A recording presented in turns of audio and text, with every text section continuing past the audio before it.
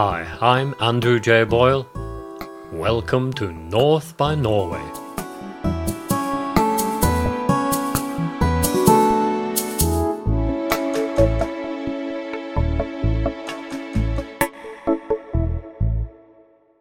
If you've ever been to Oslo, you'll know that one of the highlights of the tourist experience is a visit to the open-air sculpture installation known colloquially as the Vigeland Park.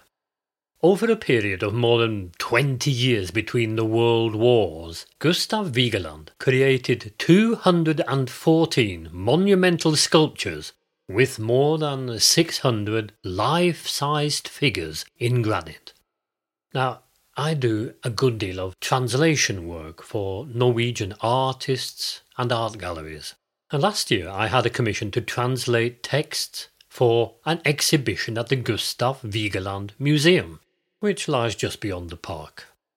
It was in reading these texts that I was forcefully reminded of just how many artists during Norway's own golden era of creativity between 1880 and 1910. Just how many artists travelled from Norway to Paris in search of inspiration and guidance. Some thrived there and spent the rest of their active lives in France. Others, like Gustav Vigeland and Edvard Munch, came to Paris on study bursaries and often left again when the money was used up. Painters were attracted by Impressionism and by the wave of Orientalism that was sweeping through the art world, not least the exquisite craft of printmaking from Japanese woodcuts. And Norway's literary artists were drawn to a Paris where free and radical thought was given all the oxygen it needed. I'll come back to all of these, and how French culture had such deep effects on young Scandinavian artists. But what is rarely mentioned today is the impression that Norwegian artists left on Paris and on French artistic life in general during the creative volcano of the 1890s. For 2 years in particular, 1895 and 96, the sunburst of Orientalism was clouded over by art from a very different part of the world, the cool north. Scandinavian art, Norwegian in particular, was suddenly and powerfully all the rage, and not only painting, but also literature, drama and, perhaps most of all, music. This is the theme of today's podcast, what Frenchmen at the time called la Norderie, that northern business.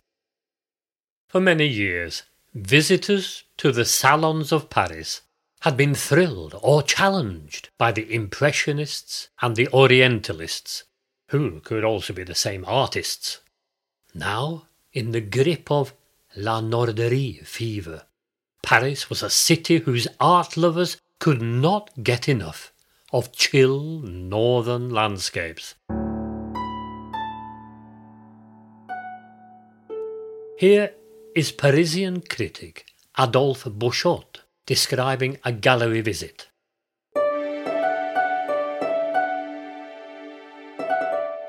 When we visit exhibitions of foreign artists here in Paris, or even in Luxembourg, we enjoyed meditating in front of the winter landscapes, where snow has a bluish sheen under a pale and yellowish sky. Other times, surrounded by mountains, by the shore of a sky-blue lake, there would be a cheerful play of lively colours, vibrant. The reds of painted houses, the purplish heather, the emerald moss that was shooting new growths around the base of the trees.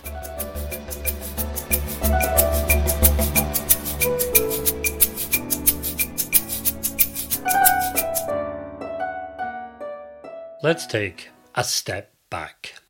The flow of cultural influence between Norway and France had always been in one direction. This was most clearly demonstrated, and most vital, in the period of nation-building after the Napoleonic Wars. Yes, Norway left a union with Denmark for a union with Sweden, but not before Norwegian nation-builders had in 1814 created a progressive constitution, through which ran the spirit of Rousseau and the social zeal of both the new American Constitution and the short-lived French Constitution that had followed the Revolution. In the first half of the 19th century, Norway's young painters were drawn to the academies in Düsseldorf and later Munich. However, with the emergence in France of the early Impressionists and the Barbizon school, the European art map was redrawn. So, in the last 2 decades of the century, the German academies lost much of their attraction for Norwegian art students, who chose rather to submerge themselves in la vie des bohèmes. In 1878, as part of the Exposition Universelle, the World's Fair in Paris, a huge exhibition of art was staged that revealed to Norwegian artists the preeminence of contemporary French art. Among the Norwegians who moved to Paris after the exhibition were Christian Krogh, Hans Heyerdahl, Erik Werenskiold, 3 of the country's finest painters of the day. Attracted by liberal Parisian society, there were also many female Norwegian artists who fled there from the petit bourgeois cities at home and found a welcoming environment in the studios and café culture of Montmartre and Montparnasse. These include Kitty Kielland, Harriet Backer and Asta Nørregård. What about Norwegian authors? Well, up to the 1870s, they had preferred the classical inspiration of Rome. But this was to change with the establishment of the French Third Republic in 1870, after the Franco-Prussian War, and especially in the wake of that brief flowering of progressive social politics, the Paris Commune of 1871. Historian Thorleif Kronen writes this.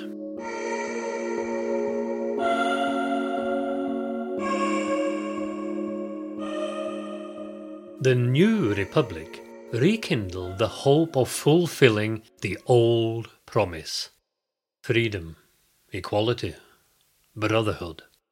A generation of writers with Flaubert, Zola, Maupassant and the brothers Goncourt at its head augured well for a wholly new way of thinking.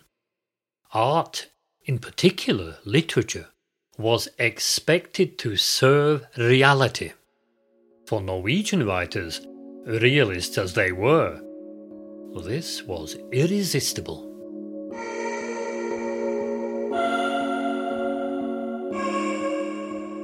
Paradoxically, the great literary names in Norway's nation-building project came to Paris to find out what the future might look like.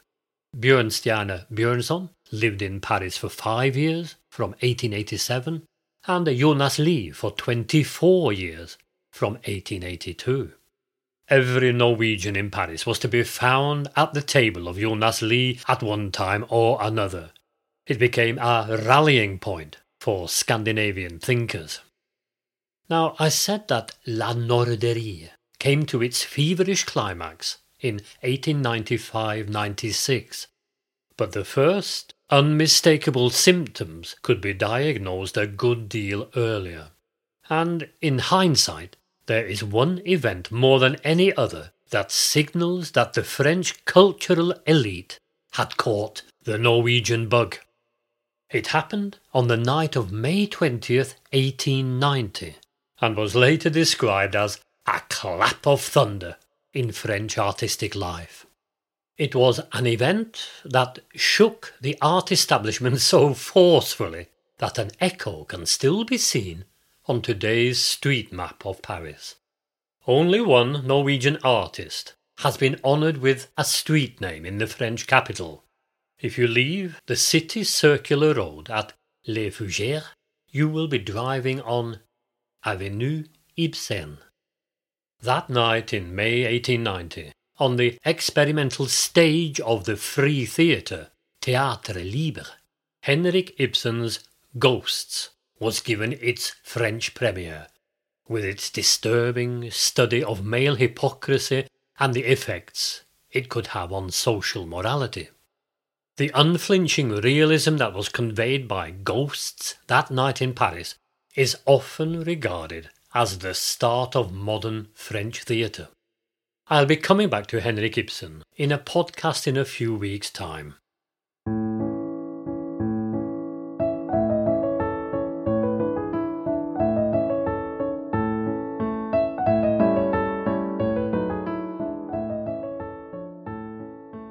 What was the appeal of La Norderie for French taste?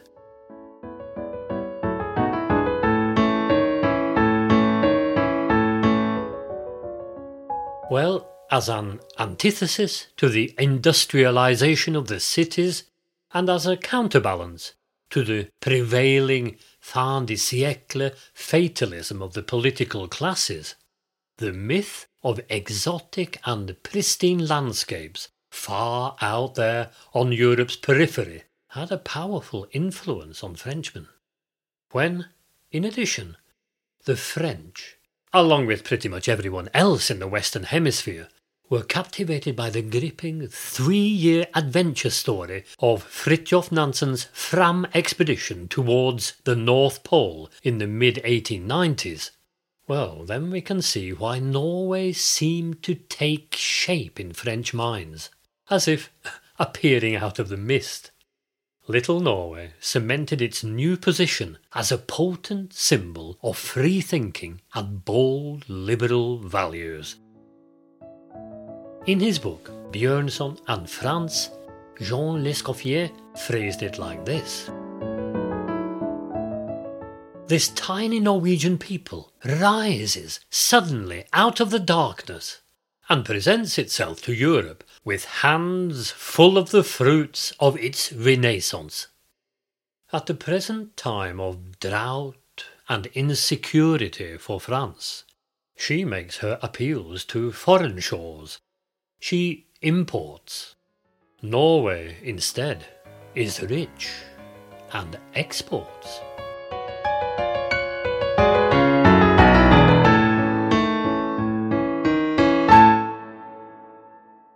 If a few Norwegian artists attracted attention to their works while in Paris, there were very few who made enough money to stay long in this expensive capital.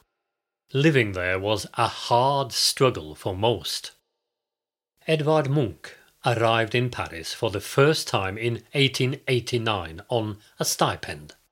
He was 25, had little to live on, his health was poor, and at the end of November he lost his father. During this period of personal and creative upheaval, he tried to meet full on the challenge of establishing for himself an artistic direction. In a sketchbook of the time, he noted down a thought that might be regarded as a beam of light guiding his art in the coming years. He wrote, "Symbolism. Nature is shaped by one's state of mind." In February 1896, Munch returned to Paris to study printmaking techniques, and hangings of his art were beginning to attract influential admirers in the French capital. What leisure time he had, he spent with the English composer Frederick Delius, and late in life Munch wrote to his friend, "Oh, I remember that impoverished, but lovely, period, when I had my studio on Rue de la Santé. At that time, I recall how I was determined to sell empty wine bottles to make enough to buy food, and I couldn't make as much as 10 centimes. And then, do you remember, that I often came to eat with you, drank splendid wine, and you raised my spirits with your good humour. In her biography of Munch, art historian Sue Prideaux reflects on the artist and La Norderie. Paris took refuge in equating the North with a primitive mind and a society less evolved than its own. This was the repulsion and the fascination, the very cause of Munch being invited to Paris by Frenchmen. It was the reason for the craze for Scandinavians that had swept the avant-garde over the last 2 years. The Swedes and the Norwegians tyrannize us, Le Figaro raged, as La Norderie took over from Japonisme as the new theatre of experiment. The brutal ability of Ibsen and Strindberg to cut to the bone led to Sarah Bernhardt roundly cursing La Norderie and refusing to act in their plays. But the day of the divine Sarah, with her melodramas and poisoned daggers, was giving way to Norway fever.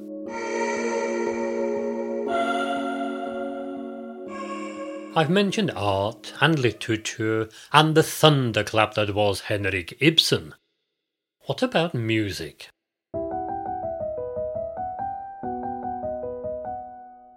Young Norwegian composers were, in fact, a rare commodity in Paris. They still preferred German conservatories. But this is not to say that there was any lack of Norwegian music. On the contrary, Norwegian music was everywhere. Its influence was huge. It contributed as much as did visual arts to the warm reception in the French capital for Nordic culture. The credit for this positive attitude can, however, be ascribed to all intents and purposes to one composer, a man who in fact avoided Paris for as long as he could.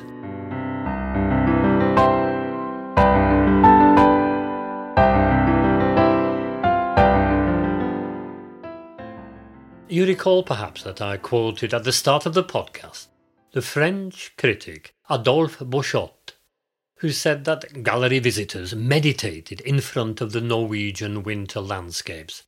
Well, you might be surprised to hear how he continues.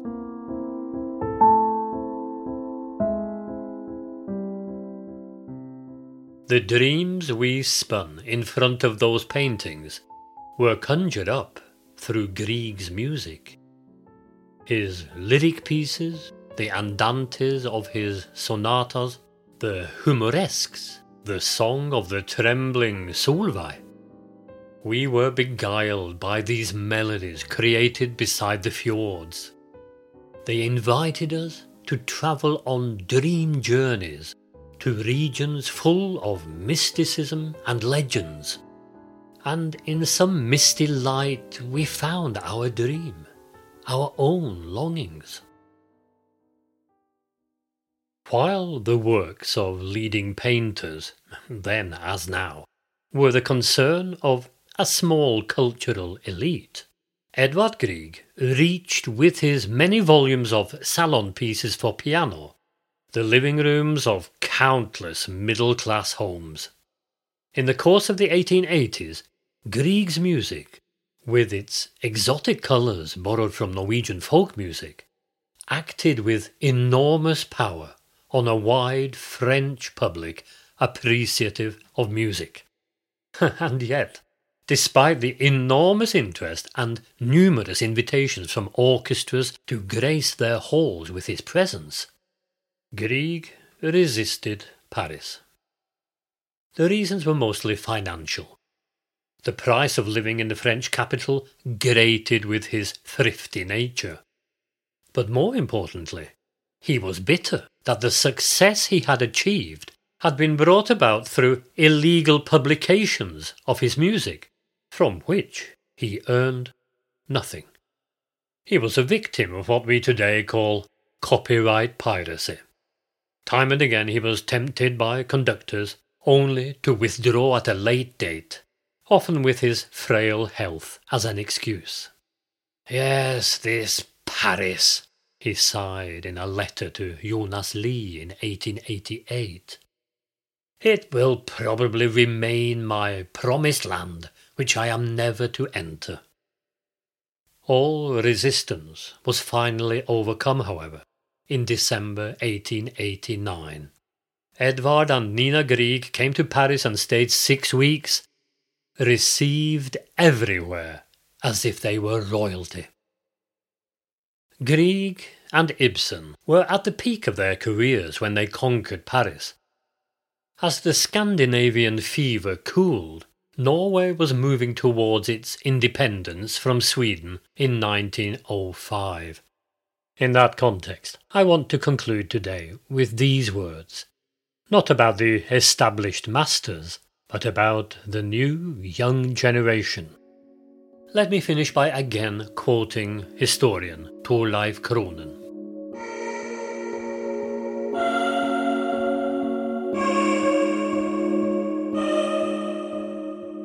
This generation of creative Norwegians came home not only as artists, but also as social activists.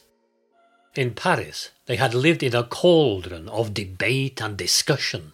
Evenings were spent at their favourite cafes, discussing everything between heaven and earth, politics, literature, art, social issues, often in opposition to the conservative society in which they had grown up.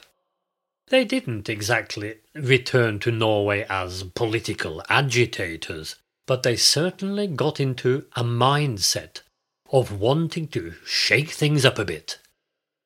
The principal reason was that they had been given a lesson in just how far behind in social development their homeland lay. And not only in cultural matters. Here in France, they had lived and worked in all sorts of conditions, often close to poverty, but in every instance they had this in common. They had enjoyed a high degree of personal freedom. In the following 20 years, this generation of artists is going to take the development of Norwegian artistic life by the horns.